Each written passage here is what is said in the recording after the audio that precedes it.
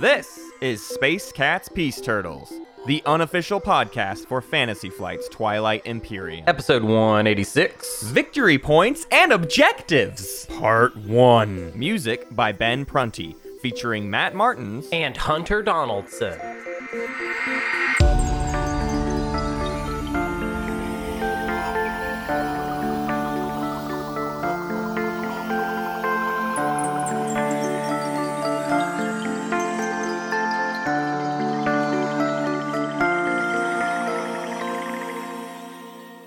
Sometimes I'm excited to do a bit about the episode, and then I'm like, but we have to talk about errata first. So am I really going to do a bit about the episode subject and then backtrack, do errata, and then get back into the episode topic? A flaw has been discovered with the way that we've set everything up, basically. With the structure. The structure needs to change again. We changed the structure, now we got to change it back. I think we do errata at the midpoint of the show.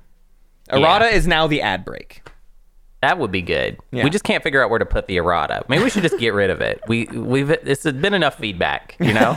Now we do the show in a vacuum with no oversight by the community. We're so big whatsoever. now, we just can't. There's too many voices to listen to that we can no longer take your advice or your suggestions in this show that is entirely dependent on other people's feedback. Right. Yeah, totally. Things are going to falter very quickly. Yeah. Well, I mean, you say that, but it looks like, looking at last week, it seems like a hashtag nailed it for the most part. I guess so. I don't know. The Nazroka channel got weird, and we had a lot of off-topic conversations about other things not specifically related to Nazroka. And there were a lot of conversations about the economy of exploring and prefab and all of that. So I don't know.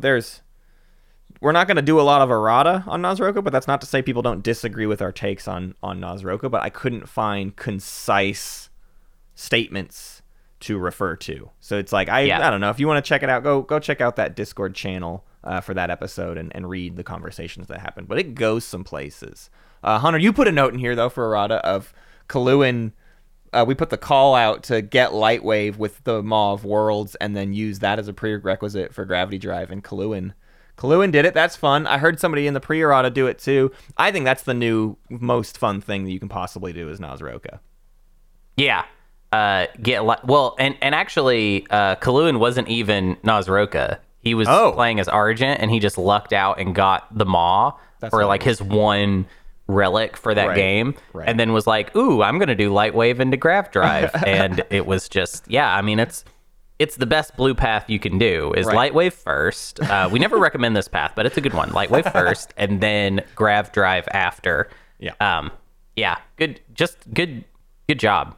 Good job. We have another one, though, from Brian. It wasn't actually just Brian, but I couldn't find the other people that called us out for this, so I want people to know that multiple people called us out. Brian is just the most recent one in the chat that I could scrub through and find. But Brian said, I'm not sure if the errata police already reported you, but y'all were riffing about NRA's stall potential compared to Asarl and went from unsure to pretty sure incorrectly that the deploy works for scuttling Asarl mechs, and it does not. You cannot scuttle with deploy. We went on a whole thing yesterday, a whole tangent about it, and it's just important to clarify. Any deploy ability is not the same. The scuttling ability is essentially tied to production of units, and it is nothing. And deploy does not get to follow those same rules. See, I'm pretty sure. I didn't go back and listen to the episode, but I'm pretty sure what happened was I thought that deploy doesn't work for scuttling, and then you were like, it does work. So now you're the one throwing me under the bus. I'm going to throw you. Well, I mean, I've been thrown under the bus. I've been living under the bus. I know, my friend. For the last couple months, I've been living under that bus. But if anything went wrong, it was my fault.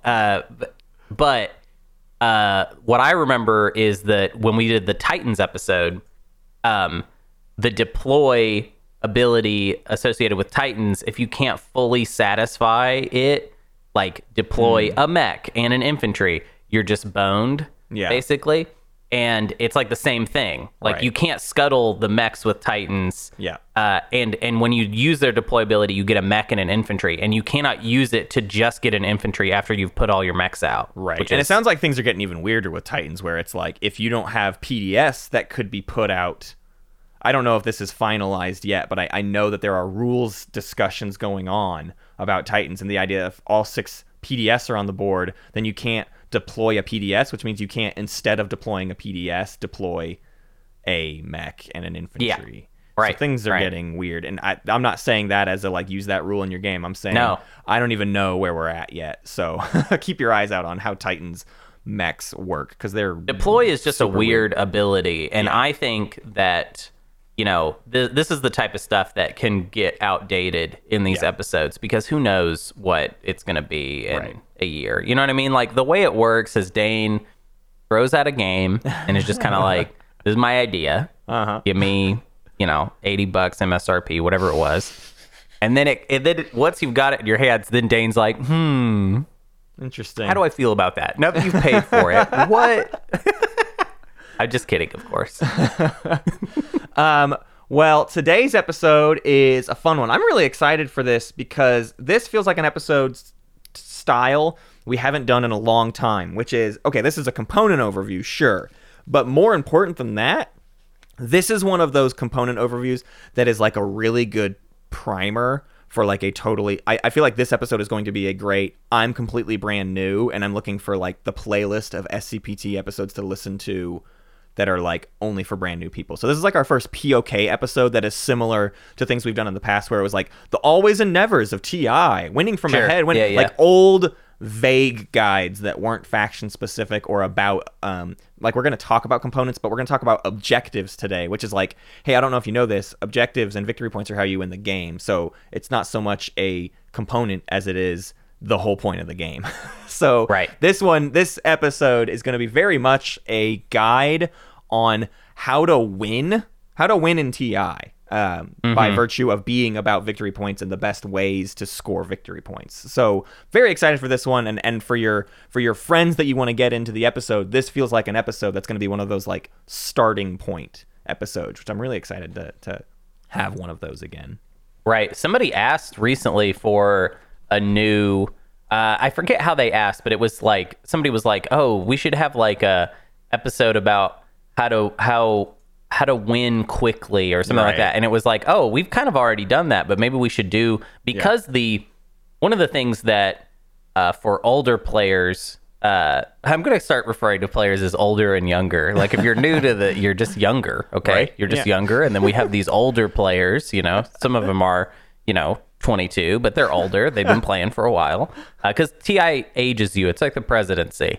You get into it, and then you age like 8 years. I was 16 when we started the show, and now I'm 31. So anyways, one thing that we're going to talk a little bit about in this episode is the pace of the game, because it has changed. This is something that people are talking about. People have obviously noticed this. The tournament really emphasizes it. We lost a round, y'all. In POK, you paid $80 and you get less rounds out of it. What's up with that, Dane? You took one of our rounds out. Well, what's funnier too is the idea that games used to go to like basically round 6 and could sometimes go to round 7 even. And now it feels more firmly in games go to round 5 or they go to the action phase of round 6 and absolutely no further. Like, I feel like I never see a round 6 status phase. I know that's hyperbolic, and obviously some people do it, but like the tournament, I don't know that we've seen a single round 6 status phase yet. Yeah, round 6 status phase is like we've gone on long. If we make it to I've never seen one go to round 7. I'm not to say that it's never happened, of course. It has happened. I'm sure somebody has just kind of had a freewheeling game where nobody scored and they went all the way to the end, got all the objectives out. But I don't doubt that. But what I mean is in the games that I've observed, round 6 status phase is like, wow, we must have messed up here. We haven't been scoring, I guess. Or a lot of wind slaying happened in round 5 and people got decimated. Yeah, it's either everybody's really good. Everybody's really good at wind slaying, or nobody's good at scoring. Right. So. Well, so we're going to start this episode with just some kind of primer of covering. I want to start with essentially victory points themselves. And then we're going to talk about every single objective in this episode and give kind of like a take on every single one. But before that, I want to set the stage with all of the types of victory points in a game, so that when we make our case towards the end of this episode of like what a path to victory really looks like and what you're actually aiming for, and why sometimes you join a stream and it's like round 3 and people are like, oh, Sardac's completely out of this, and you can look at it and be like, how could they possibly be completely out of it? But like the roadmap to 10 points has some really specific tricks to it, and that's what those commentators are often reading, is like, well, the roadmap just doesn't make any sense anymore due to the style of these victory points. So what do we have? We have we have public objectives, right? We all know those. The yellow and blue objectives. Stage 1, 2 are revealed at the start of the game, and 5 will be revealed by round 4.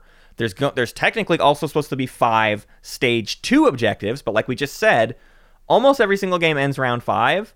So really, you get 1 stage 2 objective per game. Right. Maybe 2. And generally, if the game is ending round 5, that stage 2 objective was revealed the round before, which means you can't do any get the objective and then set up for it for a round and then score it. It's like the objective came out and you were either ready to go for it or you weren't. You're not going to get it. Too bad. Mm-hmm. So a lot of the pace of the game is based on those 2 things alone. And that's why we see games primarily end in round 5. Right. Yeah, it's also like one of the things that's shaken up the balance between all the factions, right? So in base game, it kind of felt like there are, a handful of stage 2s. You might see 2 of them. Sometimes you would only see 1 of them in base game, but you probably going to get 2 shots at them. And there was like a small handful that were really easy for everybody. There was like one that was like really easy for like a faction or 2. Yeah.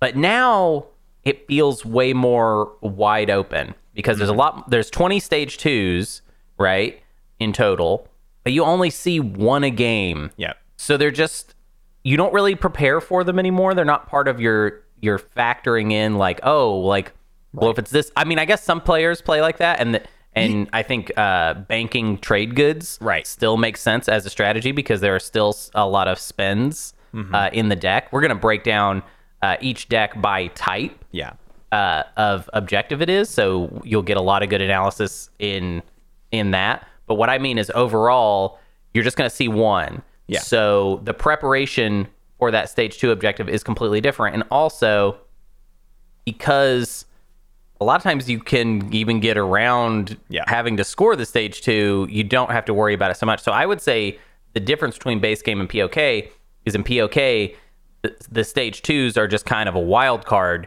Who knows what it's going to be? Yeah. Who knows, who's going to get a good shot at doing that? And then the stage 1s are just as important as ever, if not a little more important than they were. Yeah. That other thing about like stockpiling, the stuff you see people stockpile now are things that are good for stage 2s, but also good in general. So you're stockpiling trade goods and command counters because, command counters are at the very least going to give you activations in round 5 to do stuff with, and trade goods, if an economy objective doesn't come out, cool, I'm spending that money on ships to do stuff or whatever. So you see that as compared to base game, we always talked about, well, you got to set up your 3 unit upgrades, your 2 and 2 colors. You got to set up, having, you want at least 10 trade goods. You still kind of want at least 10 trade goods, but like what you don't see is people now setting up like, I have to make sure my flagship is on the board and in range of somebody's home system, and I have to make sure I have 7 structures on this many planets, and like you don't see people doing galaxy braining every single conceivable stage 2 because that's impossible. There's no time. Right. Your energy is better spent focusing on getting secrets, which we're about to talk about, stage 1s, and a couple other avenues, because if you focus your energy on stage 2 and you get the wrong dice roll on a d20, a 1 out of 20 shot of a stage 2, and you get the wrong one, that's it. You spent your whole game saving up for a stage 2 that completely ruined your chances. So it's not the right gamble to take in a game. You are better served going for other points elsewhere. Let's talk about the other styles of victory points. You've got secret objectives, which we just mentioned.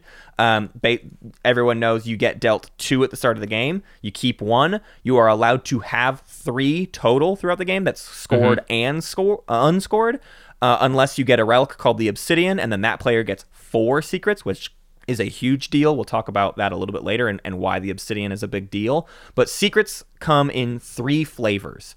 One is status phase, which is essentially the exact same as a public objective. It scores in the status phase when it's your turn to score. The big trick with secrets is you don't have to control your home system, but you do with public objectives, which is why you see people stay in their slices. Home systems are important. You have to keep your planets, but sometimes you see people sitting on 9 and a secret in hand, and suddenly they don't care about their home system anymore because, well, I could go out and do whatever. But the other styles are action phase secret objectives, which there are many more of now. In base game, it felt like, yeah, there's 5 action phase secret objectives, and you see, they're big game winners, but it's definitely kind of a crapshoot if you end up with one. Now it feels like everybody gets an action phase secret objective at one point or another. And then the last style, and that action phases you score the moment you achieve their condition. Right. And it's worth noting too, you can't score more than one action phase secret objective in the exact same timing window, which is pretty complicated. But essentially, if it's win a combat with X conditions, you can't win a single combat and play 2 win a combat secret objectives at the same time. You would have to win 2 separate combats. Yeah. Okay. Yeah. So we could talk about this all day, but I don't want people to hear that and think, oh, so you can just score 1 per combat. That's not true. Right. You can score more than 1 per combat secret objective in like a turn in an activation, but it has to be a specific set of secret objectives that you're trying to score. And most of the time it involves space combat and then a fight on the ground. Right.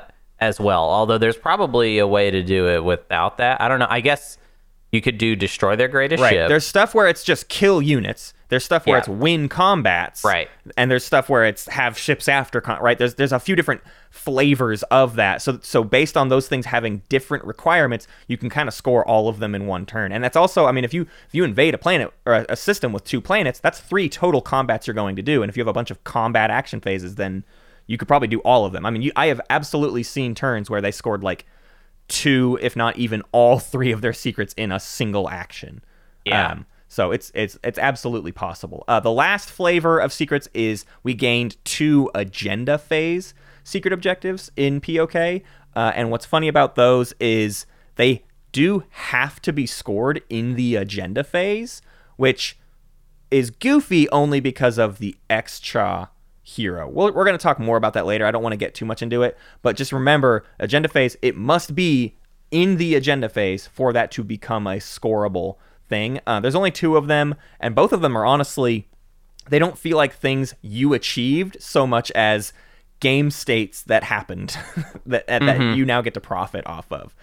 So agenda phase ones are very weird, and notably with those 3 categories, the reason we get so much heat on action phases are those are the ones where we can pull the most surprises. A status phase secret objective, we still rely on our turn order in the status phase, right? If we have the number 6, if we have warfare, we're scoring kind of late in the order, which means if it's a final round moment, we may not get a chance to score our final points. So status phases are less reliable to win us games than action phases, and agenda phases come even after that because the agenda phase is after the status phase. So we're going to talk about like when you score stuff, and we're building that framework for the timing of these things being scored very much controls how much you care about accomplishing them right away or holding on to them a little bit late. Mm-hmm. Yeah. All right, what else we got? Next up is everyone's favorite promissory note, support for the throne, which is where you give it to another player and they go up a victory point, but then they are not allowed to activate systems with your units in them. So you have kind of a non-aggression pact where you've given them a point, but they are no longer going to attack you. Well, you can activate them. You will just lose your support for the throne. So yeah, it's a non-aggression pact that can be broken at the cost of a point. Yeah, essentially. And this could be a really cool card, but the reason you see complaints with it is because what everybody ends up doing is support swaps. You'll hear that term thrown around a lot, which is just the idea, why would I accept a support for the throne from you, Hunter, if it now means I can't activate your stuff, but there's no penalty for you activating my stuff. Right. So if I just give you a support for the throne for nothing in return, you can just start carving through my stuff, and I lose a point if I retaliate in any way, shape, or form. Yeah. So instead, we should give each other support for the thrones so that we both have the same non-aggression pact and we both went up a point together. I think it's interesting that you're zeroing in on the swap aspect being the problem, because to me, if there is a problem with it, which I don't think there is, I think it's the evilest little card in the game, and that I am obsessed with Twilight Imperium as a game that breaks your heart and then sometimes makes you feel very happy. I think that's what the tournaments are about, and I think that's what playing it is about, and therefore support for the throne has to exist. However, I'm just going to pretend to be the person that hates support for the throne. Makes the game shorter. Yeah. It doesn't matter if you swap it or not. If you give it to somebody, that means they get an extra point. Right. We've already talked about how currently POK is in a place where you're going to see one stage 2 and then the game's going to be over. You give someone a point, regardless of whether you're getting a point yourself, then that person is going to be able to get to 10 more easily. All they have to do, so we've got 5 stage 1s, we got 3 secret objectives, that's 8. I can count. A support for the throne, that's 9. Now we only got to get 1 more point from anything. Yep. And we don't even have to score a stage 2 in order to win the game. I think that is the core problem that those people have with it. Now, those people are wrong, and support for the throne is great because it makes our game an evil little game for weirdos. Okay? Exactly. So, Hunter, you just brought up the basically the 9-point problem, not problem, but the 9-point puzzle that we're trying to solve. So what can that other point look like? Well, here's our other categories of points. There's the Custodian's token sitting on Mechatol Rex. That's worth a victory point. You spend 6 influence. You be the first one to get to Mechatol, spend the 6 influence, you get a point. You can pop Imperial while holding Mechatol, and you be the holder of Imperial. That gets you a point. It's worth noting that Imperial point is the only point in the game that is like rescorable kind of over and over and over again, right? It's the only point in the game that doesn't have a limit technically on it. I mean, there's a limit in terms of how many rounds there are in the game, but a player could score 5 points off of Imperial if the table let them get Imperial every single round or whatever. So Imperial points we're going to start defining free points versus soft points, hard points. You're going to hear free points. We'll get into all those definitions later. But Imperial is like the weirdest style of point because it is very much an off-the-table, hard-to-account for thing. Next up, there are a couple of agendas. Agendas used to be more of them in base game, but now some of those have been pulled out into relics. So the only agendas that remain that are worth points are Mutiny, Seat of an Empire, and Political Censure, and those literally just grant a victory point or victory points to multiple players. There are also 2 agendas, Incentive Program, which adds a stage 1 or a stage 2 public objective. So in a way that adds available points to the players, but at least it's telegraphing and you can see, you can know people are going for it. A Mutiny is resolved in the moment and people get the points. And the last one is Classified Document Leaks, which turns a secret into a public objective. So another new point available on the table. But those are things that can shake up the list of available points. Mutiny and Seed, it's worth noting too, are Mutiny, you can lose points. No, Seat of an Empire, you can lose points. Which one is it? Mutiny. Mutiny, sorry. I literally get the 2 mixed up in my head all the time. But Mutiny can also cost players points, which is something to think about and can be very difficult to account for in a game. Last up, the 2 agendas that moved into relics are our new Shard of the Throne and Crown of Amphidia, which we just covered recently. We had a whole relics episode, but Shard of the Throne, you get a point immediately, and it's a hot potato point. And Crown of Amphidia, you do not get immediately, and if anything, it's worth noting it scores at the end of a status phase, agenda phase, status phase. And if you hold the tomb. And so that one is also not a good one to get in the last round of a game, right? Shard you can get anytime. It's basically like scoring an action phase secret.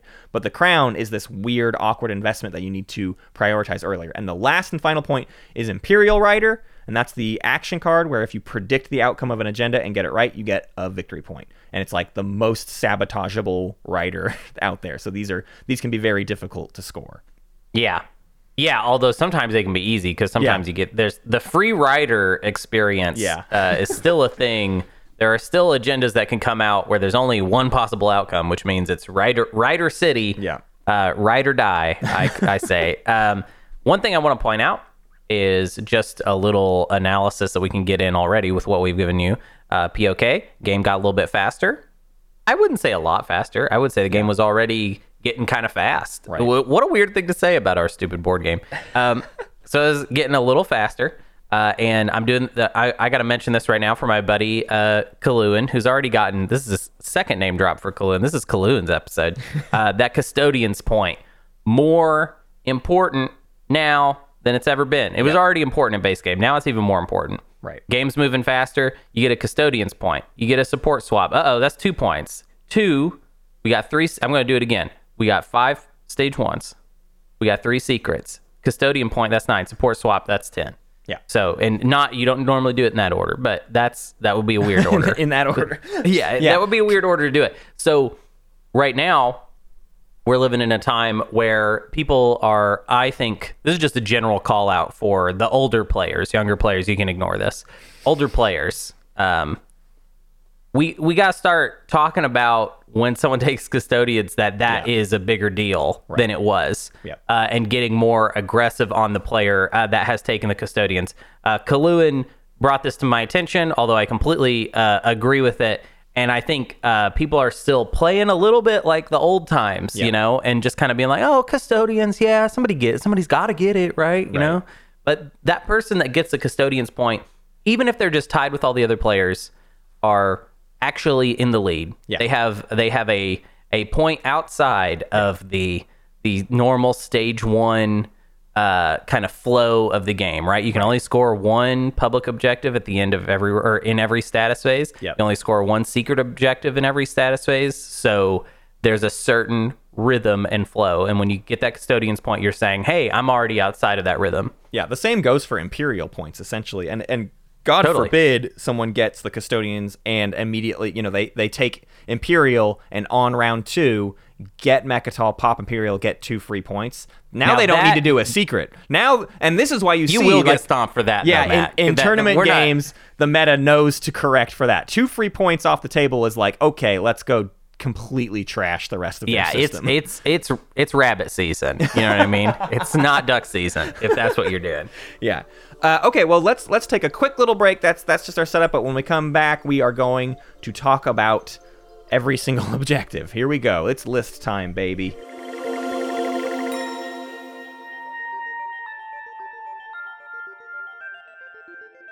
Okay, we're back. Hi. What's up? Was that a fun half a second break until we have advertisements again? I hope you enjoyed it. I liked it. We are going to read every single objective now, because that's what we do in component episodes. We just read them. Some of these we're going to burn through really fast. We just read them. We just read them. All we do is we just read them. It's going to be 5 minutes left in the episode. We're just going to read them all, and then we're going to move on. See you later. We read them as fast as we can, and then we go to bed. Ready to expand borders, control the market, final race systems, intimidate council, make history. Okay. No, let's get into them. We're going to talk through. I want to make sure we're covering stuff like how easy is this? How hard is this? How conditional is this? Whatever. So, first category.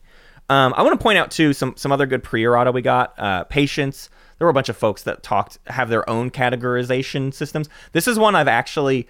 How we've organized these, I have been sitting on this since TI4 released. I've had a document where I organized all the objectives in base game based on, like, the categories I saw. So it was early... Not even like, it's probably not as smart. I think Patience's new list is like even smarter than what we're going to do here today. But I think mine is maybe a little bit more basic and quick for new players to pick up on. But Patience's is like the galaxy brain. Like you need to like really incorporate this sort of thinking into your play if you're going to compete super well in a tournament or whatever. So go look for that in like the pre-errata. But regardless, let's talk about control objectives.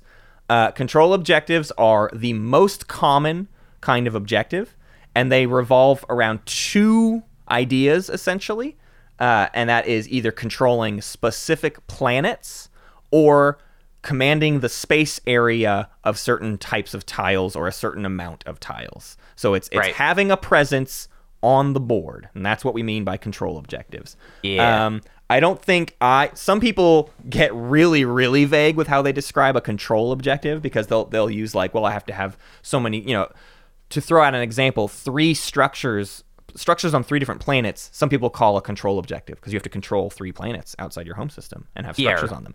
We're Yeah. not going to do that. We're going to back off a little bit. I want these to be very specifically when you just look at the map at the start of the game, you could map out where your control objectives are available to you. So let's get into it. Hunter, stage 1, first up is expand borders, have 6 non-home planets. How do you feel about this one? Yeah, in some ways it got easier, in some ways it got harder. Yeah. This one got more, so from base game, this was kind of a balanced objective in which I would say in a vacuum, without wind resistance, that this one is kind of always a little more of one of the harder ones to do. But now we got 3 planet systems. Yep. We got more. It's like we got more systems that have 3 planets than ever, and that we didn't have any before. And then also we got more systems with just one big planet in it, Right. with the legendary planets. So it's common now, no matter how you're doing your setup, whether you're doing, there's this new draft everybody likes called Multi Draft that I got to try that was pretty cool. If you're doing competitive build, if you're doing cooperative build, which I don't even think people do that anymore, but if you're playing on the tournament map, whatever you're doing to set up, it's very possible to build either a really good slice that has definitely 6 planets in it, and they're all really close to your home system and super easy to get, and it's not a big deal. But it's also really easy to build a great slice that only has 4 planets in it. So that's also a problem, you know?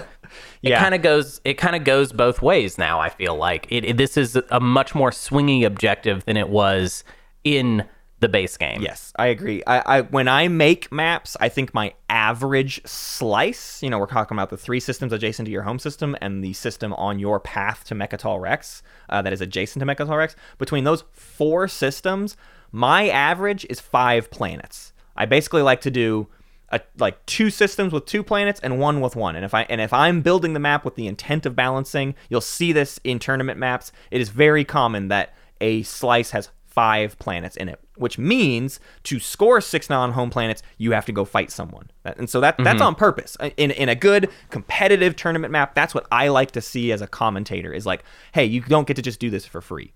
On this year's prelims map, there's 1 slice that has 6 planets in its slice.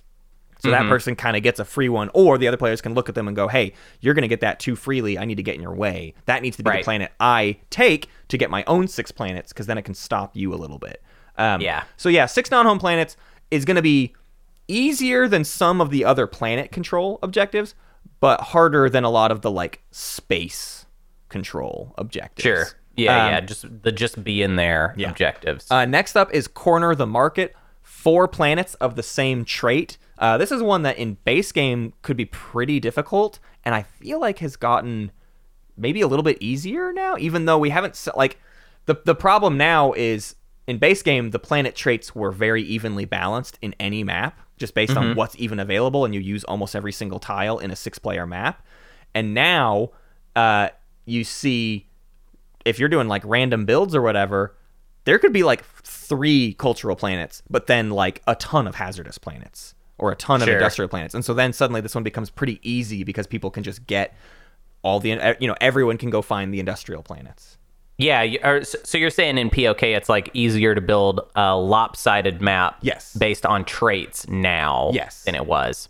Yeah, that's interesting. So like the new additions system-wise haven't spread the traits out perfectly, which I think also maybe has to do with the fact that we've got 3 planet systems, 2 planet systems, and 1 planet system. So it's a big factor in that. I will say, if you look at the entire breadth of all planets in POK, it's still relatively even. Like there are almost as many industrial, hazardous, and cultural. There's a little bit of a weight towards cultural because Mirage and Malice, these planets that are always on maps or always can be on maps, are cultural. But outside of that, it's that you're rolling more dice when you build a map now than you used to, so you can end up with weighty stuff.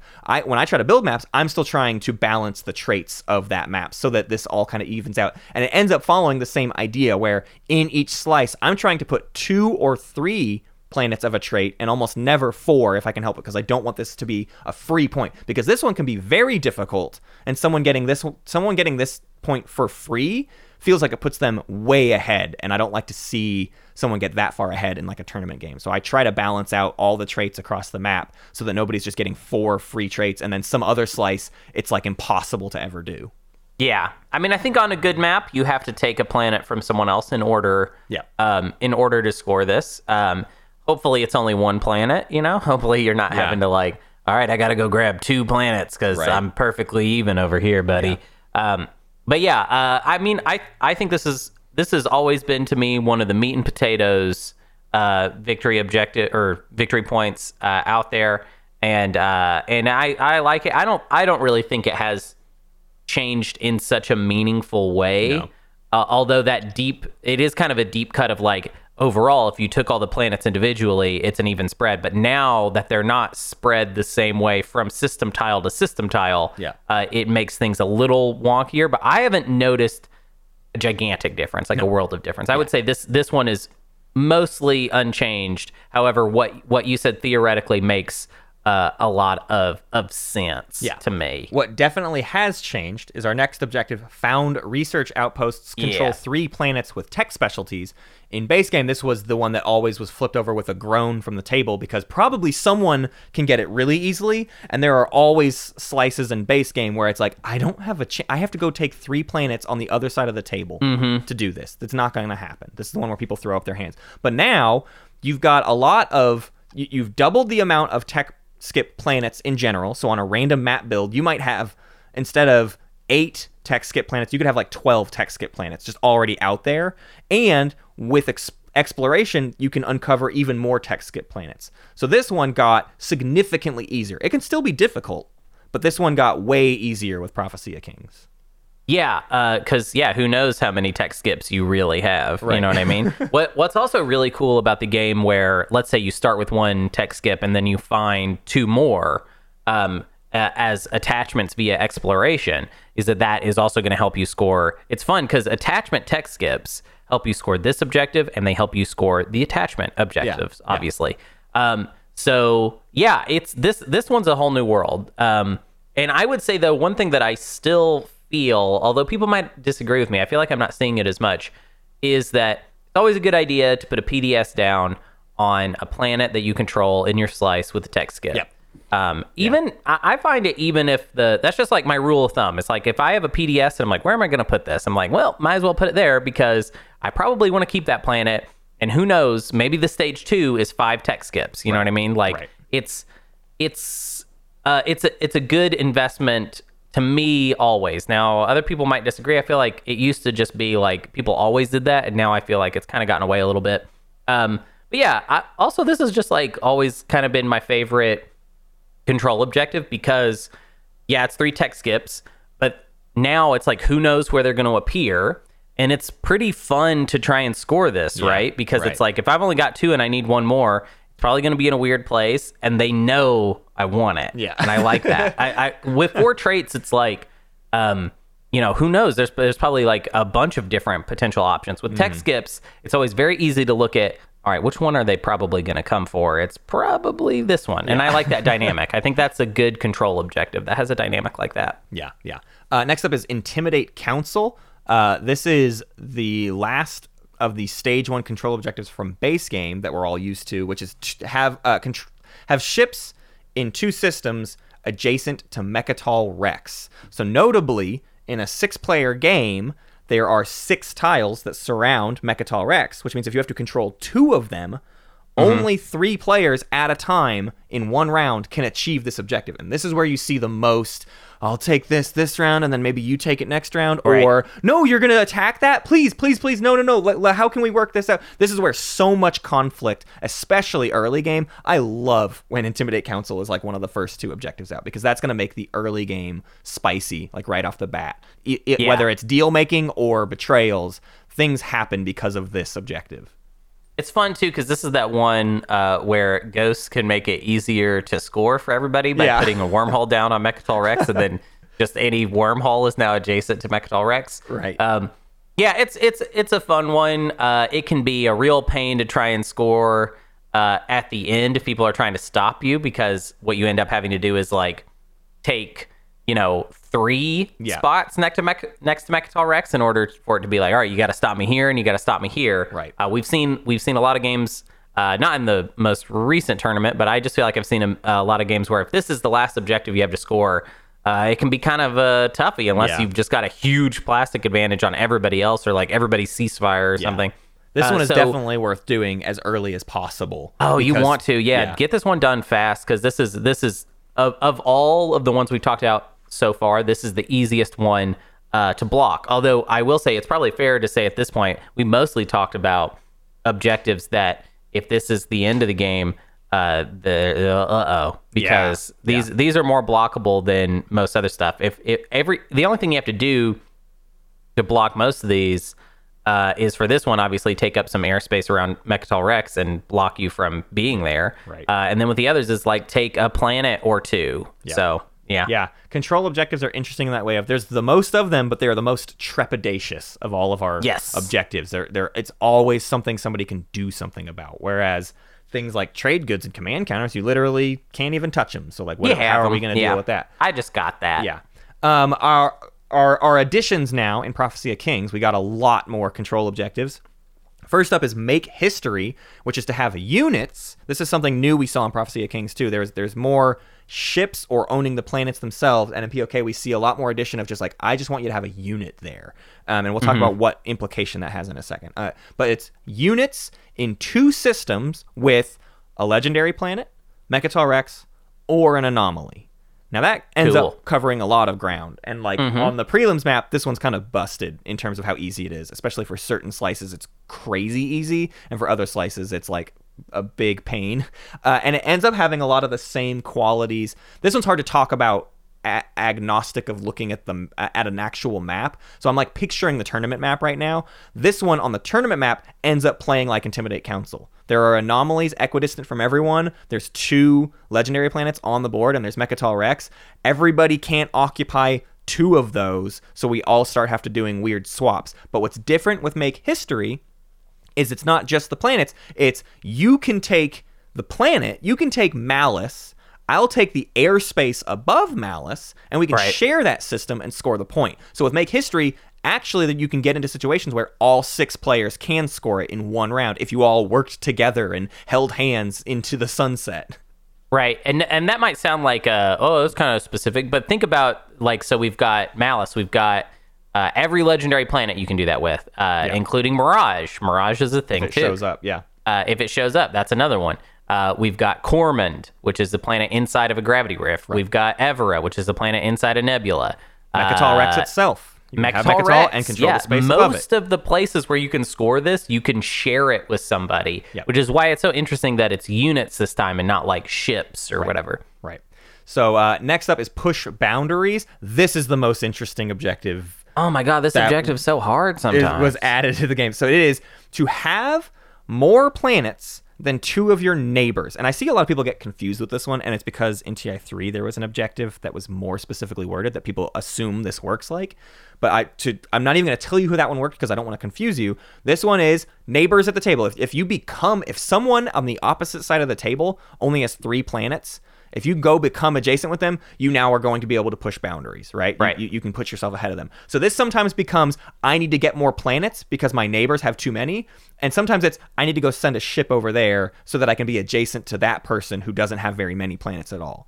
So 2 players at the table, you need to have more than, not tied, more than. So this one gets really interesting, and especially in the, like, I have to take a planet from you because that sets you down to 5 and it brings me up to 6, which gets me this objective. So there's no negotiating. I have to take this from you. Yeah. I want to call out this one to me is so much harder than all of the other stage 1 public objectives sometimes. Yeah. You make it sound easy with the like, you just go get adjacent, get neighbors with somebody else. But I played a game the other day. I've been struggling with Mahawk, is my current storyline in the anime that is SCPT. So the other day, I'm trying to score Push Boundaries, and it's like round 4 or something, playing as Mahawk. Don't even have a path. I take...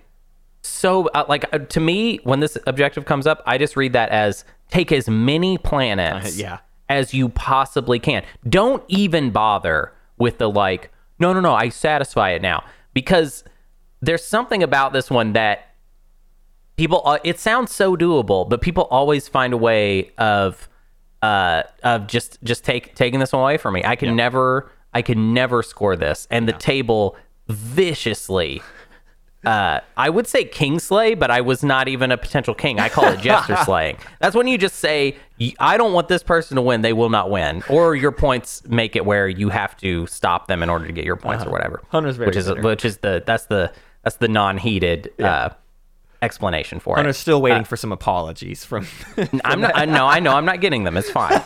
Everyone's playing the game the way they're supposed to be. It's just I'm in a slump right now. Also, Matt won a game, which is just the worst. I just liked it when Matt only lost. It's the first game I've won in 3 years. Give me a break. I got to be a legend for just occasionally winning a game. Just having just a normal person win rate instead of whatever's going on with Matt. Anyways, so push boundaries. My advice to you, just take as many planets as you can to secure it, because people will try and stop you from scoring this one, because it's pretty easy to, like, basically. Yeah, the big problem with it is for every planet someone takes, it changes the math by 2 planets, not by 1. Yeah. They go up 1, you go down 1. So it's the math gets so wonky so fast. So yeah, the more you can take just to hold it and hope that you have it all by the end of the round. A big problem with this one that we haven't even mentioned this far, huge problem with this one, is that other people are also trying to score it. That's a big public issue objectives here. that are about control are really tricky in that way of like everyone's trying to do the same thing. Yeah. I mean, literally the other day, it was like I was racing with you and a couple other people to get this. Yeah. And I took like a crazy number of planets. I think I had like, I went into the round that this had come up, maybe having 6 planets, and my neighbor was Winnu, and Winnu was going full on Mechatol Rex. So I just got to eat Winnu's slice. I think I had like 12 or 13 planets. Yeah. And then I ran out of command counters, and then still could not score it. Went down from 13 to whatever I needed to. What's so funny about it is that I don't even have to attack you to take this objective away from you. I can go attack the Argent Flight over there. Exactly. That's going to put me up a planet, and then it ties you and me, and now you're screwed. So it's like, this one your head is on a swivel because you have to always be watching the math, and you're always recounting everyone's planets, just trying to see if you still qualify. I bet you this is the one that most common. Someone goes into the status phase and is like, okay, and I'm going to claim push boundaries, and the table goes, no, you don't beat 2 people. And it's like, wait, no, I did. It's like, no, but the Mahawk took a planet over there, so you don't qualify. What? I baked my whole round around the idea. Neighbors with that person anymore. Like it is this one as compared to all the other objectives that we talked about this far. There's so much to think about with push boundaries. It is so much to fit in your head scoring this. We should just have an episode where we talk about push boundaries. And we just did. We just spent 10 minutes on push boundaries. Okay. Discover lost outposts. Have 2 planets with attachments. So this one, you can't build a map to plan for this one. This is all up to exploration and where stuff happens. You just get to see what happens to the game. Like Hunter said, tech skips happen with this. All of the +2 resources or influence or whatever, all those attachments, you got to wait and see what happens to the game for this one. This one becomes easier when things like Nazroka, Titans, anyone with Scanlink in the game. This becomes a little bit easier because they start fishing for attachments, and then you can share planet, you can trade planets, whatever, or go take them. But in games where it's like no one has Scanlink, NRA isn't around, there's no big exploration going on, this one can become very difficult because of very few people get attachments like round 1 and 2, and no one's re-exploring. That's just kind of it. That's all the attachments on the map. So this has the most variability from being like a really easy objective to being an incredibly difficult objective that's like maybe free for one person. Well, so you're talking about Titans, but also not in just the way that Titans can explore stuff, but also we need to bring up terraforming, which also helps with Corner of the Market, obviously, because it gives you extra planet traits. It makes it where a planet you attach this to has each trait represented, all 3. And that is obviously an attachment, and it's worth a point, and it's weird that Titans has a half a point they can give out, which is kind of funny. Yeah, it's crazy because Titans can also put an attachment in their home system, so that's just like a free half of this point for them. We have that new relic that turns a planet into a legendary planet, and that's an attachment. That counts too. So there's a few things that can happen outside of the books of normal exploration that get you this one. Yeah. So if you are Titan's neighbor, by by terraforming. Yeah, it's definitely. never a bad idea. It's worth however much you pay for it, because it can be worth 2 points depending on what happens. Next up is explore deep space. This is to have ships in 3 systems with no planets. This is your empty asteroid fields. This is somehow the supernova, or like if you're Muat, the supernova. This is any system that had a single planet and then got hit with stellar converter, the relic that destroys a planet. That's now an empty planet. So this one can be kind of wacky. This one suffers a little bit from the addition of Cormund and Evera, because it used to be any red-backed tile had no planets in it. That was just the part of it. But now, and those 2 planets are really popular. So if people get them in like a hand or something, if you're, however you're doing your draft or building a map, those 2 end up on maps a lot, which means what should have been 6-player game has 12 tiles with no planets in it. This now can be 10 tiles, and then Mirage can end up somewhere to remove one of those down to 9 tiles that have no planets in them, and one of those could be a supernova. 2 of those could be a super. It's like this one, the math can get really annoying really, really fast. Right. If it's 12, everyone can go score this in time. It's 3 systems, right? So you can't all do it at once, but you're going to kind of figure out how to make it work. But if you start getting planets in those anomalies, this becomes a really tricky one to pull off. Yeah, this is this and the next one we're going to talk about are I would say better versions of Intimidate Council. Yeah. Like it's just more difficult to score. However, it can be easier depending on how the map gets built, right? Like this is one that, it can kind of shake out either way. But I also like the kind of freeform aspect of it, the way it can like kind of change. Mirage can show up and ruin it, so maybe you don't want to use DET on this, on this particular round that you're trying to score this. Actually, is DET optional? That's something that just occurred to me. You have to use DET? I think you do. That sucks. It's not a may. If you have 1 or more ships in that system, explore that token.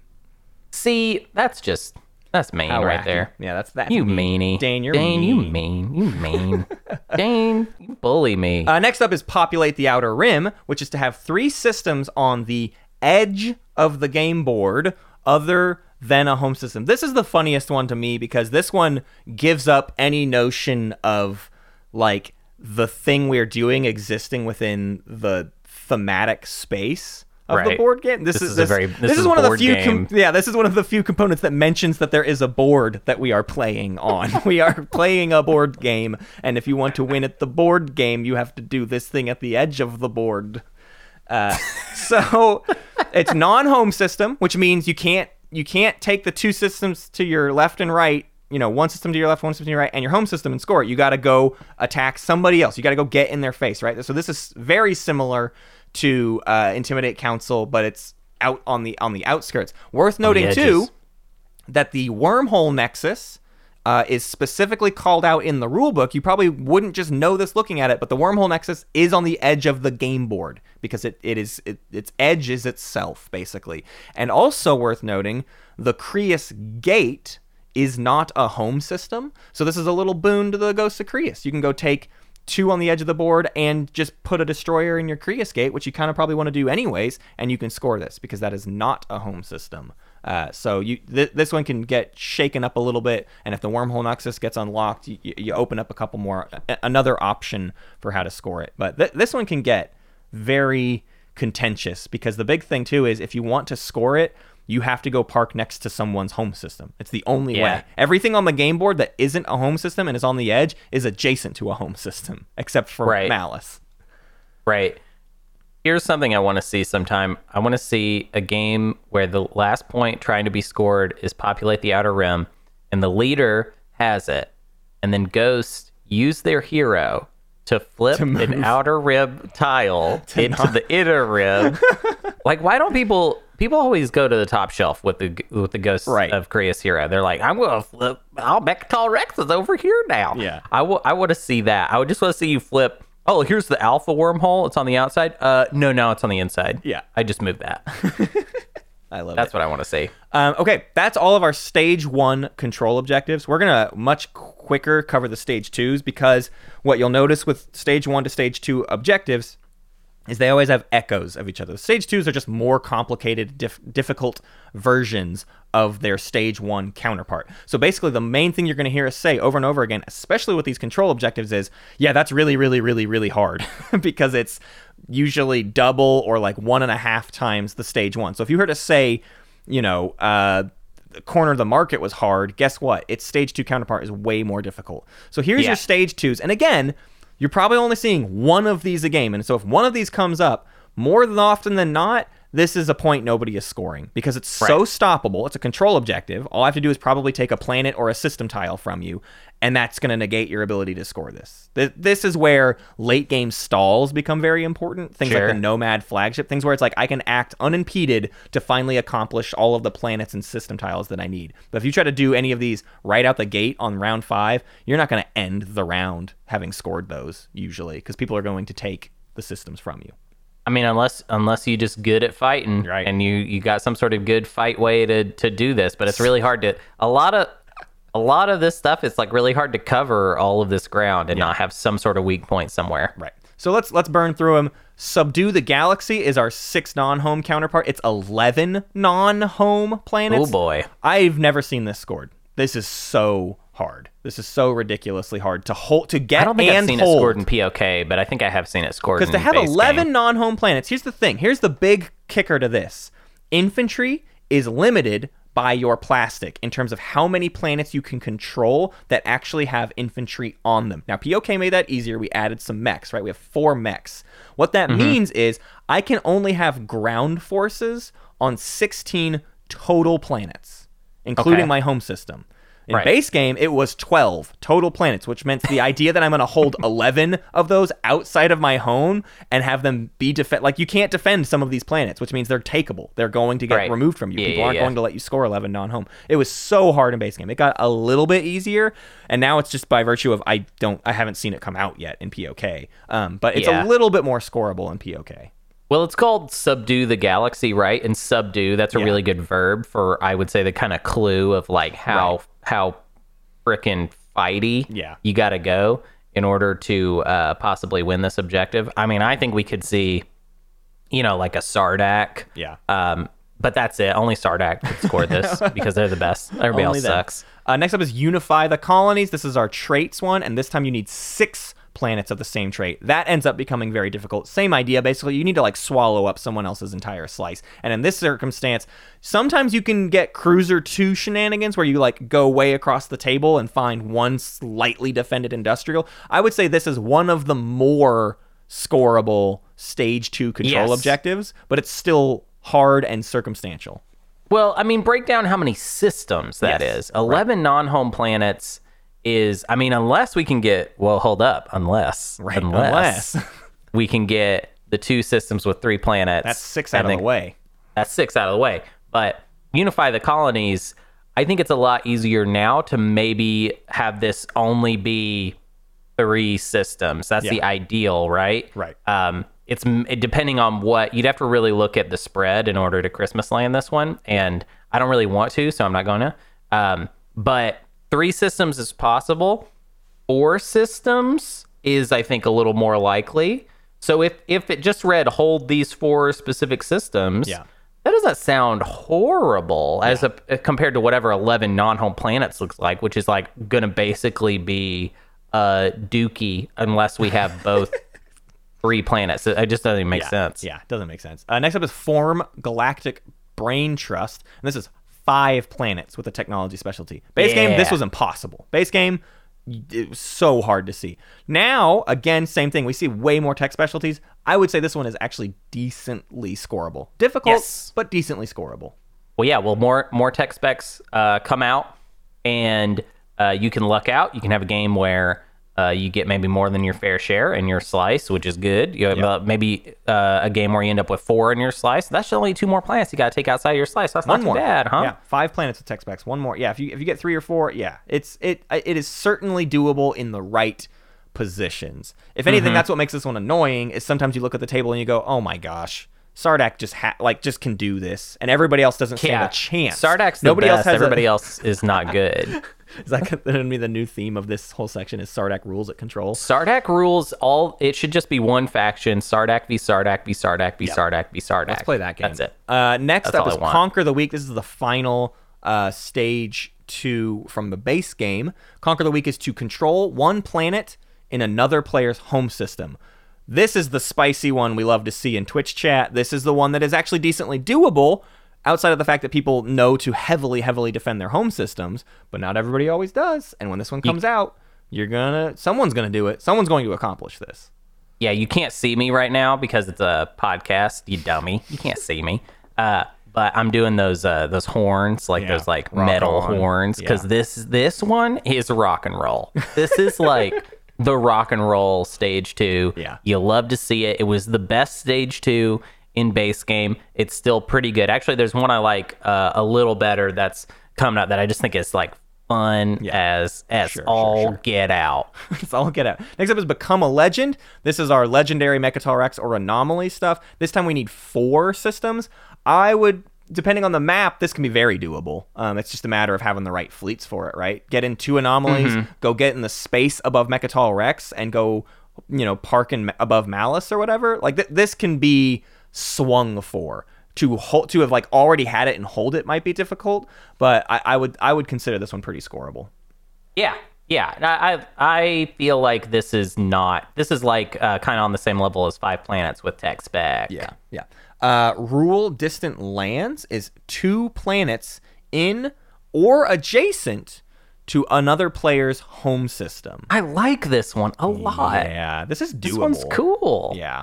Well, especially because people in like tournament scene and TTS stuff are so friendly, are so like, hey, I just want to park over here. Is that cool with you? Yeah, that's cool with me. You can come hang out. We end up next to people's home systems all the time, and the fact that it also can be in a home system just makes it to where that's a lot of systems on the map that are viable, right? I mean, sure, it's 4 systems per Totes. Player that you can go occupy to go score this, and so you only have to do that to 2 separate players, and you have 4 options per player.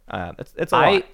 I really like this one because as compared to a lot of the ones we just talked about, we're literally just talking about where you got to hold 2 planets in 2 systems. The idea is that they're in places that are kind of hard to get to, right? Yeah. So, and also if you support swap to the neighbor, spaghetti-o. Yeah. Now you got to get one. You got to go all the way out of there. Some weirdo spot. But I like that it's not really that much stuff that you have to take.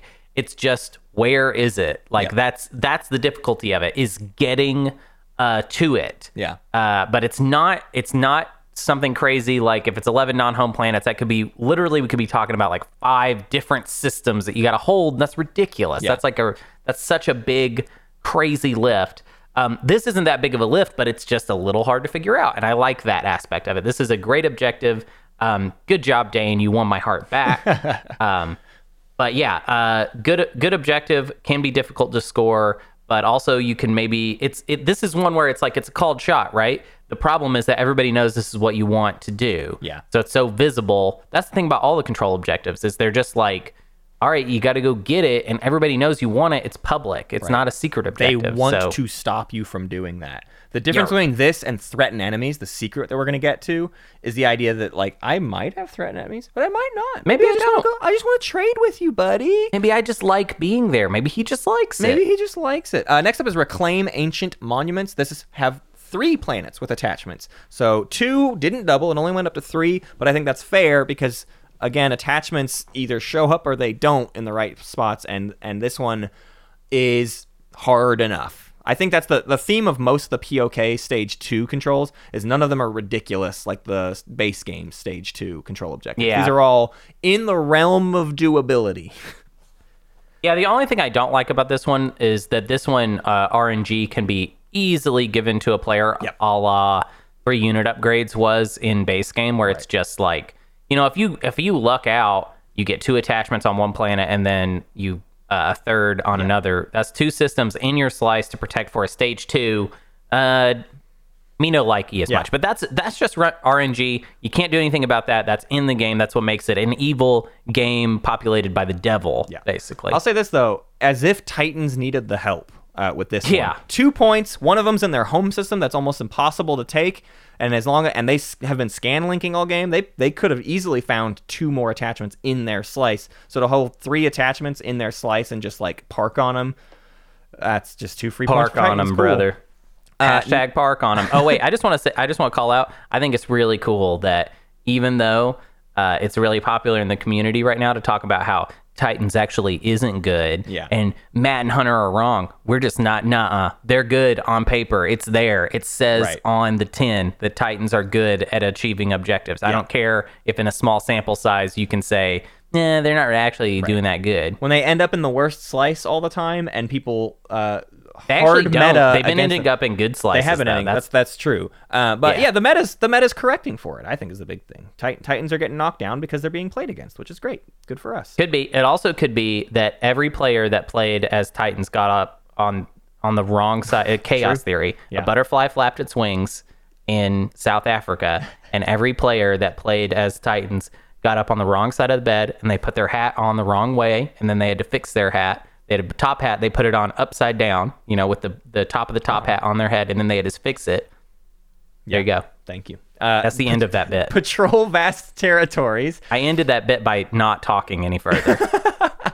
Patrol vast territories is to have 5 systems with no planets. This one becomes very difficult because you can't even stockpile. You have to have 5 big fleets to hold this one, or stalled for a long time and went out and got them.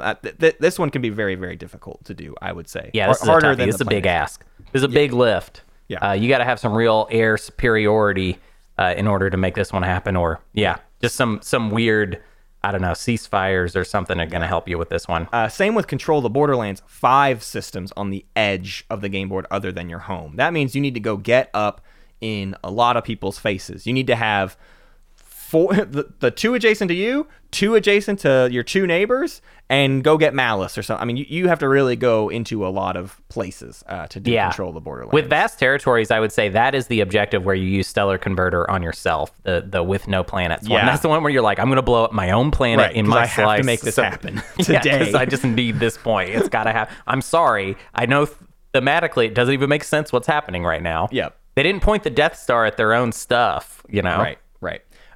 So then it's funny to me that Patrol Vast Territories and its Stage 1 counterparts, they have units in 5 systems that do not contain planets.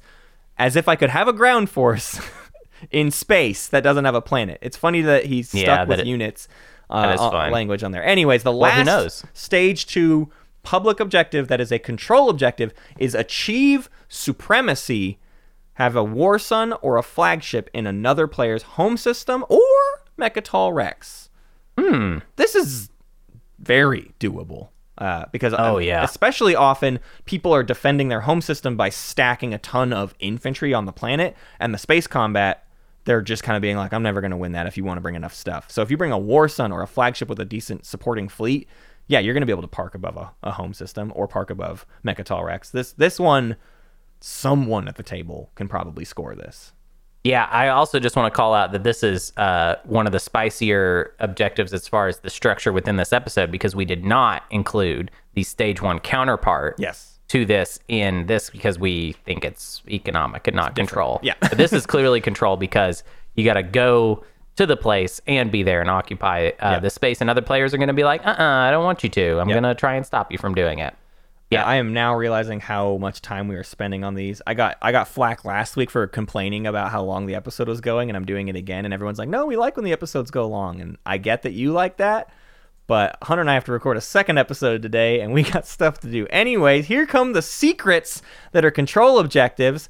Monopolize production, forge an alliance, and mine rare minerals. I'm putting all of these together because they are each 4 of a specific trait. These are the classic, really annoying ones to draw as like your second secret objective. Have 4 industrial planets, or have 4 cultural planets, or have 4 hazardous planets. And if you don't have the slice, if your slice has 4 industrial planets and you draw 4 hazardous, this is incredibly difficult. If your slice has 4 hazardous planets and you draw 4 hazardous, hey, look, you auto score this. So these are like the big swings of you see people score it and it was either, oh, wow, you accomplished that, good job, or, oh, Right. great, cool, how impressive, you did the thing that you look how lucky you got to get that objective.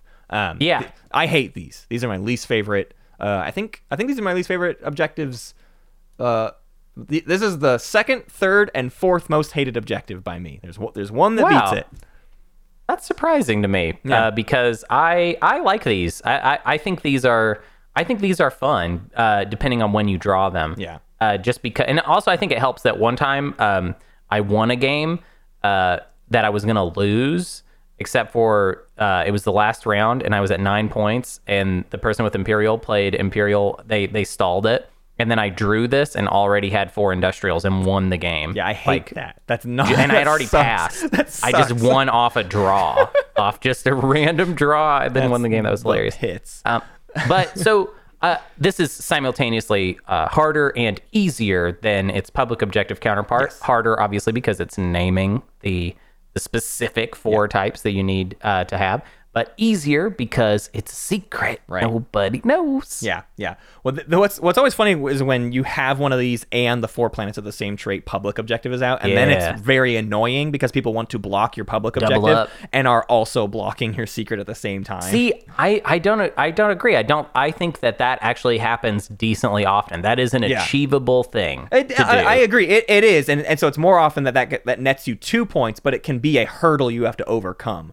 If Sure, you're playing against totally. a table that wants to block those points, I think TTS meta more often is like, yeah, let me cut you some. You score it now, I'll score it later. Oops, I let you score a secret objective. Oh Whoopsie yeah, doodle. I've definitely done that. I've also done it the straight up regular way though, of just like taking the planets and being like, all right, I'm gonna get 2 points off this Yeah. instead. Ha, suckers. Next up is Become the Gatekeeper. Have a ship in a system with an alpha and have a ship in a system with a beta wormhole. This one got probably the math is weird Yeah. on this one. I won't get too It's much into easier. it. Sometimes there's more wormholes, sometimes there's less wormholes. The big reason this is technically easier though is a single ship in the wormhole nexus qualifies for this. It is not Yeah. 2 systems. It is a system with an alpha and a system with a beta, and the wormhole nexus is both of those at the same time. Right. So popping a ghost ship in the wormhole nexus scores you become the gatekeeper. Congratulations. This was already easy Yeah. in base game, and it got easier. So this is just like one of the easy Yeah. secrets. I don't even know what to tell you about it. I mean, ghosts Right. score it in their sleep. They don't even think about it, and then they score it, and then just all you got to even if it's like a hard map where it's like, oh, it's like really hard to score in this one. It's like, no, it's not, because Malice. Right. Just go to Malice. I haven't mentioned it yet, but we're talking about all these secrets, these control objective secrets, and these are very specifically, we have a separate category later that's going to be battle secret objectives, and that's where the action phases are going to come in. So all of these, the assumption here is these are all status phase secret objectives. Right. So you need to hold on to these through the round and then score them. Yeah. Next up is occupy the seat of the Empire. That's control Mechatol Rex, the planet itself, and have 3 or more ships above Mechatol Rex in the system.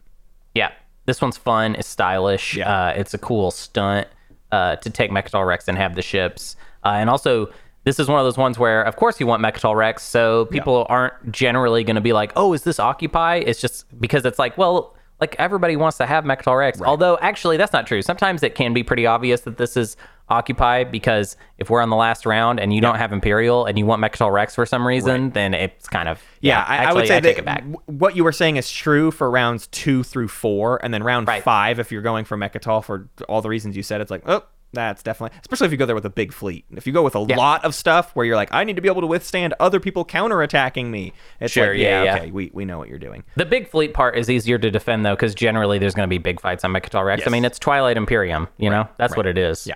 Next up is cut supply lines, which is to have ships above a space dock. It's to blockade a space dock, is how you'll often hear us say it. So can't score this against the Clan Asar because their ships or their space docks aren't on planets. But everybody else, it's don't take the planet, but take the space above the space dock. This one is always very readable when it happens. If the person comes in with a bunch of ships and no ground forces, you know exactly what they're doing, basically every single time. Yeah, people generally don't blockade space docks just to do it. Like that almost never happens. Although it is a good move. If it happens in a home system, maybe it is literally just. I mean, Worth it's doing. Yeah. I guess it's just an obvious one. But I would say this has an appropriate level of difficulty. This can be pretty hard to do, especially if there's not a lot of space docks. Yeah, you out get there. some games where just like nobody puts a space dock anywhere. I hope that is. It's less common now because structure objectives are a thing that people have to plan for. So you see at least a decent number more forward docks. Doing this on a home system space dock is incredibly difficult. So you're really hoping you do this on some forward dock somewhere. Yeah. Next up is learn the secrets of the cosmos, and that's to have ships in 3 systems adjacent to an anomaly. Not in the anomaly, but next door. You want to go stand next to the nebula and check it out. This one is one that is notoriously always way too easy on tournament maps because I like to spread out anomalies very, very evenly, but is not always as easy on like maybe some competitively built maps. But usually, even on competitively built maps, the anomalies all end up in equidistance because nobody wants to put the anomaly in their slice. You want to put it out of your way. So then it becomes like every single tile on the board is adjacent to an anomaly. So just end up in 3 systems and you're going to be fine. So your mileage may vary, but I think this one is incredibly easy. This is one of the most scoreable like round 2 secrets. Yeah, I would say I would say nothing about it actually. Yeah. It is what it is. Oh, well, actually one clarification for our younger players. Be adjacent and in is not the same. Right. So you cannot be can't adjacent just to be a system in you are it. in. Also, this happens every now and again. Anomalies are only the systems with red borders. Wormholes red borders are not, and just a wormhole is not an anomaly. Even if it's a red-backed tile, that doesn't necessarily make it an anomaly. That is a thing that red gets borders confused only. often. Next up is control the region, have ships in 6 systems. This is the one that feels the most like, oh, are they going for control the region? Like as a commentator, you start to see people spreading out and gumming up the works is a thing, right? We as players, we generally want to just put ships to control our borders, but this one always is also the question of like, oh, are they also when they start just randomly in round 3 doing activations to like throw a ship into an asteroid field or something, they're probably going for control the region. Yeah, this one is kind of readable, although it also can be missed sometimes. I would say it's frustrating if they figure out what you're doing. Yeah. This is like a much better to score this early if that's possible. Right. If this is your last point, boy, they'll probably figure it out and it'll be a hassle because it's 6 systems. I mean, we just got to be there, which is not a lot to ask, but you can't have 6 different big old boy fleets like out there just protecting one of those yourself. systems is definitely just a destroyer, hoping nobody looks at it funny. Right. Next up is threaten enemies. We mentioned this a minute ago, but it's to have ships in systems adjacent to another player's home system. This one is the one that everyone thinks they're being coy about. Hey, I'll send a destroyer away and we'll trade. And everyone at the table goes, yeah, but we also know you're trying to threaten enemies. Like we all know that, we're all in on it, but it's too early for us to do anything about it. It's fine. You can put your destroyer there. Yeah. Score it round 1. Yeah. This is another one that's annoying to score is your final point. So get this scored in the early game. Yeah. it's not that hard, but it's really easy to do early and it's very easy to take away from you late. So you may as well just get it out of the way. Unless late game you just like, I'm going to pop into a bunch of different ones. Right. I mean, unless it's 3 systems you got, then it's going to be hard. Next up is defy space and time, is to have units in the wormhole nexus. Yep. Shareable, you can be on the planet and still qualify for this. I mean, I said shareable, but it's a secret. So only one person can have it. But I just mean like you can get this from either space or time. This one is funny because it can be the exact same as become the gatekeeper. That destroyer in the wormhole nexus in one status phase can score become the gatekeeper, and then if you keep it there through the next round, you score defy space and time. The other thing that's funny to do is go in and take the wormhole nexus with your big fleet and take the planet that round, and then you score become the gatekeeper, and then you leaving your units on the planet. Someone else can come park above the wormhole nexus or whatever. It doesn't matter if they're just trying to come through, but you can get out of the way and keep the planet. But it's important to leave units on the wormhole nexus. Controlling Malice is not enough to score defy space and time. You have to have a ground force or a PDS or a space dock or a a mech on the planet. You have to do that to score this. So don't Right. if you're going to abandon the system, make sure you leave something there. Yeah. Next up is stake your claim. Control a planet in a system with a planet controlled by another player. This is another one of my favorites. This one rules. This one's cool. Yeah. I like the ones that are just like not necessarily about like doing a bunch of different things all over the map, but just like doing a specific thing in one place. Haha, gotcha. I'm controlling a planet in a system with another player. Got to come here to stop me from doing that. I like that. And this is something too you see happen a lot, especially with equidistance. If an equidistant system has 2 planets in it, the players on either side of that equidistant very often are like, I'll take one, you take the other. And this is like a fun opportunity to take advantage of that kind of deal making. Stake your claim in general is like a can be deal making or can be aggressive, right? And that's what I really like about it is all kinds of players can benefit from this secret objective. So I want to say, contrary to some of the objectives we just talked about, this is a good one to save for the last round, in my opinion, because all we're talking about here is protecting this one system. Yeah. All you got to do is be safe there. And we're not even talking about in the air. We're talking about on the ground. So you could have a big fleet to protect you in the air. And if you got an even bigger contingent of ground forces on the ground, I'd say this is a great 10th point. IMHO. Next up is foster cohesion. This one can be, for some reason, crazy difficult and sometimes super easy. It's be neighbors with all other players. Sometimes wormholes in the right place make this just like stupidly easy. You do it round one. Totally. And some games you're in a slice where it's just like, how am I ever supposed to get adjacent to that player across the board unless they go for Mechatol or something? But like if it's Titans that's decided to play a game only in their slice and there's no wormholes and an Arborek is parked above Mechatol, it's like, I don't know how I'm supposed to get over there. There's no opportunity. I just like have to I have to start a grand journey to get a single destroyer over adjacent to Titans so that I can do this. I think personally that this is actually a hard late game one. Yeah. It sounds easy, right? But the problem is that trying to score it late game, it looks like a bunch of different secret objectives trying to score this. It can look like Threaten. It can look like ships in 6 systems. Like it just looks fishy. Yeah. Like a lot of the times, unless like Matt is saying, it just ended up being really easy. Or you're on Mechatol Rex. If you're on Mechatol Rex, then whatever. Yeah, this one becomes significantly easier because usually it becomes trivial by virtue most of being time. on Mechatol. Everyone else is adjacent to it, and you just get to do it. Yeah. But the other thing too is being on Mechatol Rex gets you heat. So what I'm saying is this is one where it's like easy, but scoring it can suddenly be like, I got a lot People of heat just trying to keep score taking foster away your cohesion. Yeah, exactly. They keep taking away your opportunities, and then anything you do to further your ends towards it is more suspicion at you and more eyes in your direction. The next 2 are very similar. Hoard raw materials, control planets with 12 or more resources. This includes your home system. Or establish a hegemony, control planets with 12 or more influence.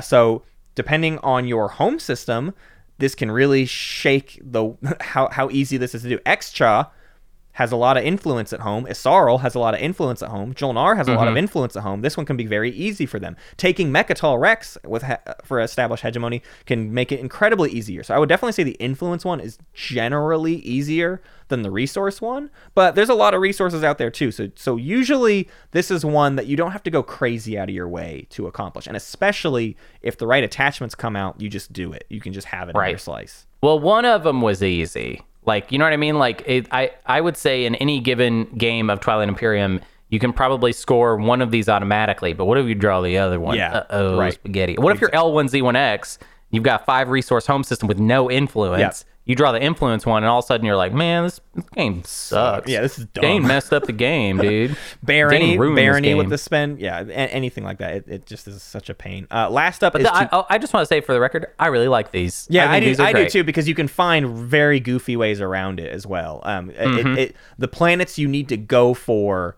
can be like almost anything. We saw a game this last weekend. Duke Nukem scored this by taking Mechatol Rex, and it was 12 resources. You would have never guessed he was going for that, but he had 11 resources in his slice, and it's like, I need $1. I just got to find $1 somewhere. Right. And so that was the one to get, was Mechatol Rex. Next up is Season Icon. Last up is Season Icon. Control a legendary planet. Yep. This one is funny because in some like if Hope's End and Primor aren't on the map, this one becomes so annoying and difficult because it's like I have to find Mirage, or I have to find the Gamma wormholes and get and take and hold Malice, which is a very popular planet. Right. Yeah. But with all 4 available, this becomes pretty easy. I mean, Hope's End and Primor are very often very well defended because a lot of people like to use the abilities to place those ground forces on the planet itself. So those and Hope's End itself is actually a good. It's a 3 resource planet, so it's a pretty good space dock. Yeah, like a forward dock planet. So yeah, it can be hard. It can be easy. It depends on if it's in your slice or how far away from it is from you. Yep. Important to note, the Codex has added a relic that called Nanoforge, which creates a legendary planet. Is that right? Was it Nanoforge? Yeah. Didn't even check. So, if you get Nanoforge, obviously that will help you score this.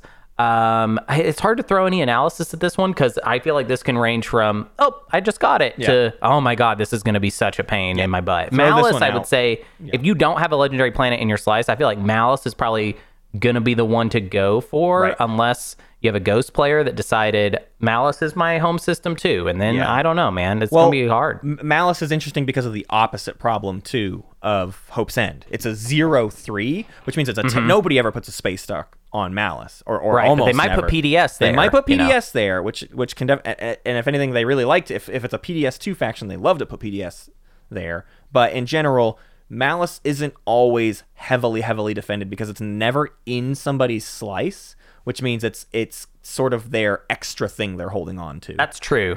So yeah, I would say though, well, let's say they got the person with Malice.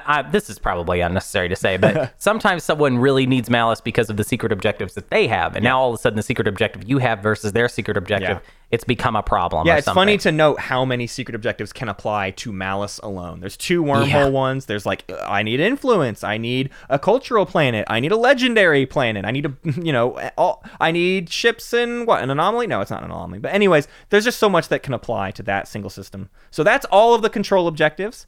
Worth noting that is 34 of our objectives are control objectives. That is by far the most of them are in this category. So we spent forever talking about that, but that's because these are all the most complicated ones. They're where all the contention comes from. Everything else from this point forward is going to be more or less like, I can camp on this and do it. I can save up for it or whatever. These are the ones where it's like variability comes into play and they're soft points, right?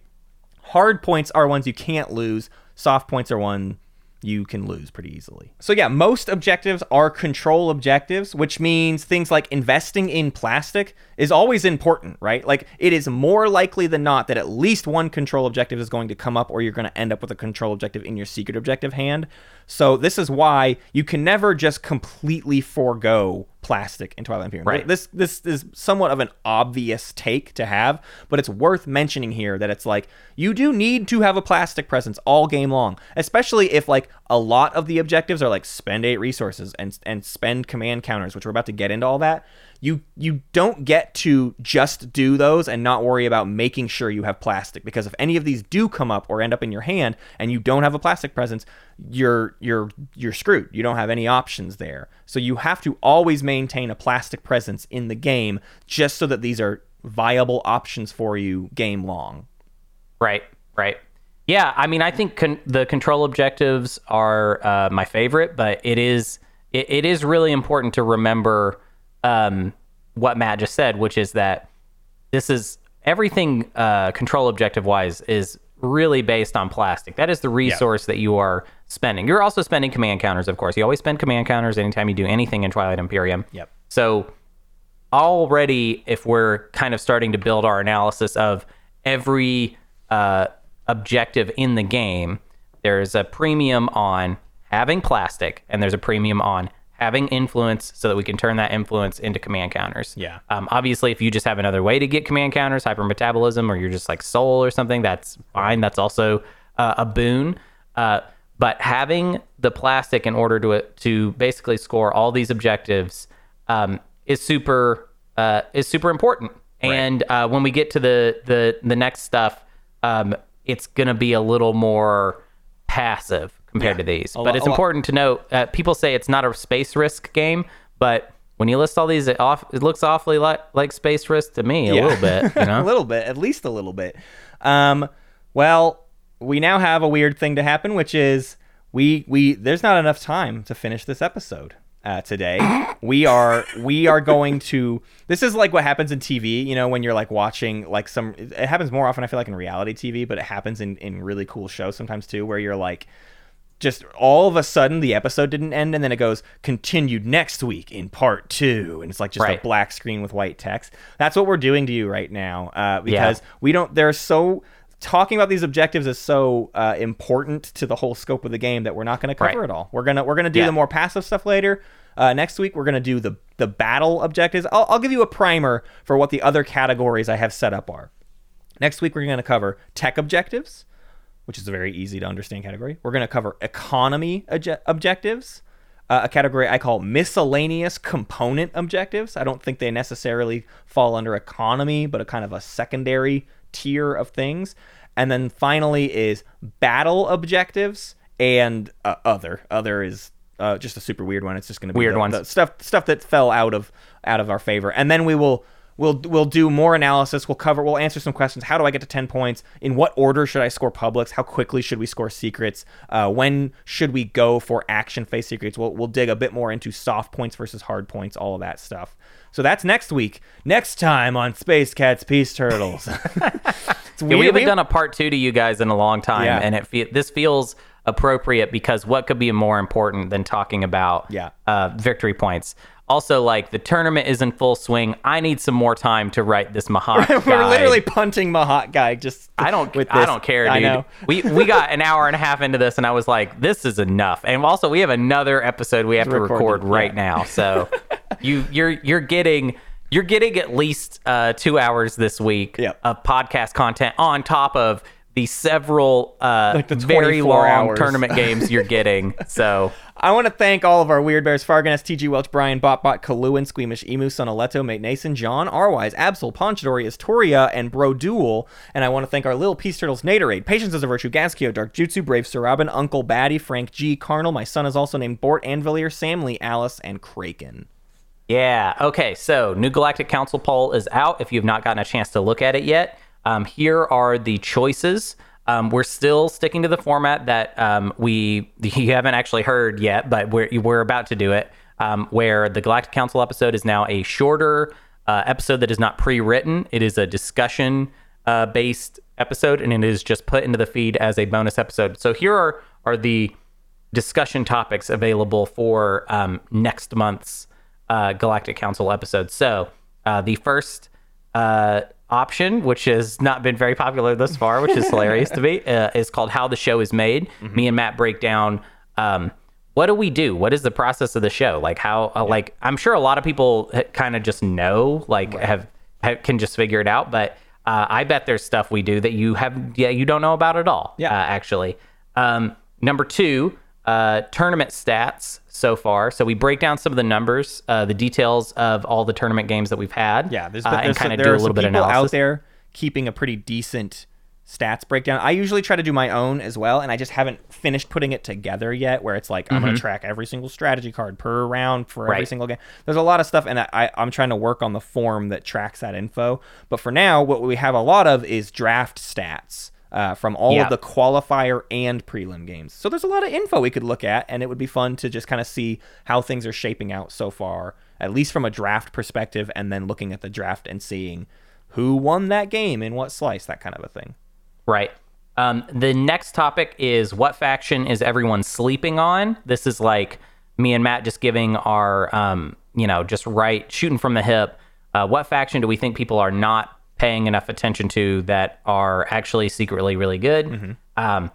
And the last option is this is the funny one. Matt and Hunter, who's Hunter? Matt and Hunter improv a homebrew faction.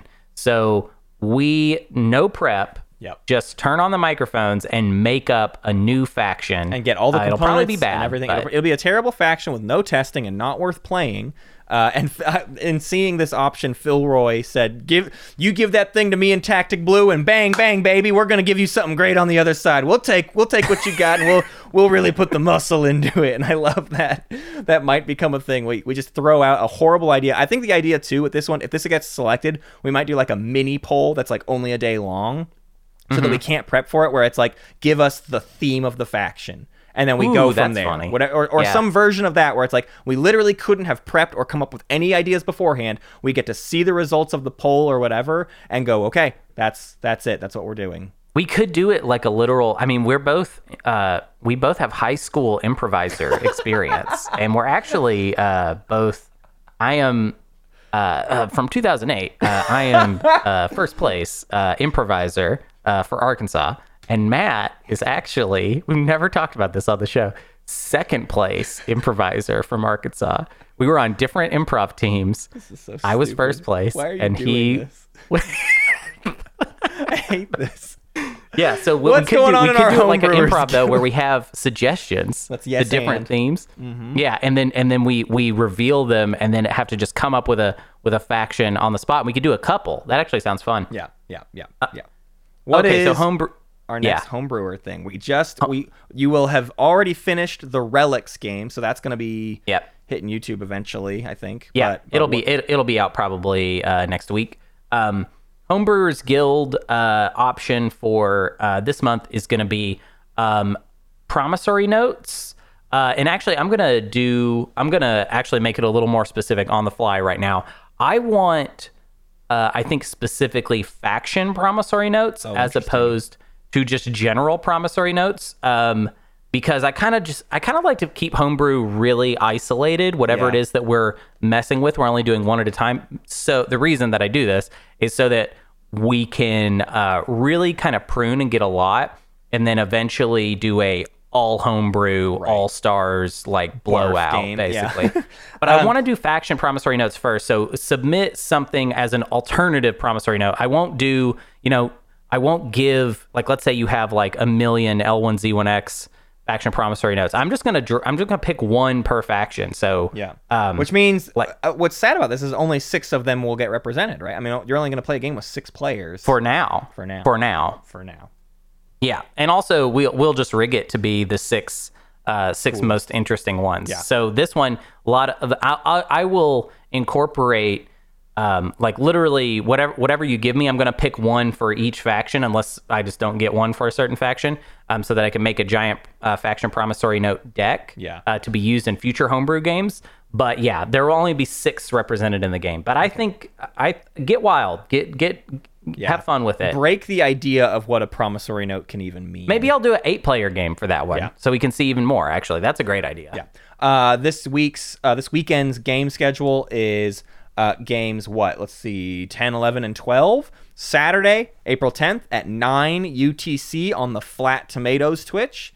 Saturday, April 10th at 1800 UTC on the Space Cats Peace Turtles Twitch, and Sunday, April 11th at 1400 UTC on the Space Cats Peace Turtles Twitch. Yeah. And then, Homebrewers Guild game will be going up on the YouTube. There will be more tournament games going up on the YouTube. Yeah. I would like some feedback as to how people feel about the games being in one giant video versus being broken up round by round. On my end, it's the exact same amount of work. So it really just comes down to preference of audience. Stats wise, it looks like actually people seem to like it, but I can't tell if that's just a bump we're getting because of the tournament or if it's because of the new way of doing it. So I don't know. You can rate our show on Apple Podcasts or iTunes or wherever you listen to this show, blah, blah, blah, blah, blah. Give us 5 stars. Just give me. I just want it. I want 5 stars. Take give me 5 stars. Dave Brubeck, take 5. Also, you can find information about our Patreon, our Twitter, our Discord, our merchandise, all of our stuff. We have a cool game mat with a corner art that the corner art rules. You can find that on our website, spacecatspieceturtles.com. Did you say about the merch we have? We have merch. We have merch. I mentioned merch. You can get the t-shirts. Yeah. Our big stupid logo tee. Man, don't make fun of me. I'm not making fun of you. I think it's hilarious.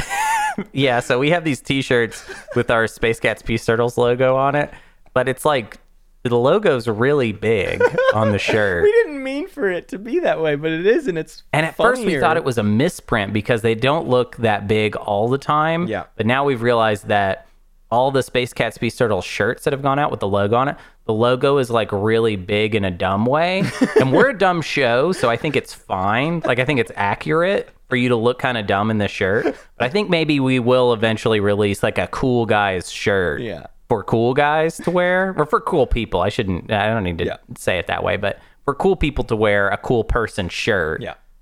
Sexy, hot, cool. I'm is what we excited should call for it. the new idea of a shirt that's eventually going to go up there. There's been one sitting in the cooker that our artist Son Sanders has been kind of designing for a while, and just so you know, we expect to do more merch over time. We want to have more designs, and the next one is super cool. Yeah. Cool. Is that it? Is that how we ended the episode? It's a cliffhanger. I don't have an audio way No, to do the it. like next time on. So it's just like the weird... you have that DET thing to throw in at the end, so they get a little of that little nugget. Sounds good. Thank you for listening to Space Cats Peace Turtles, and thanks to Ben Prunty for the use of his music. You can find more at benpruntymusic.com and benprunty.bandcamp.com.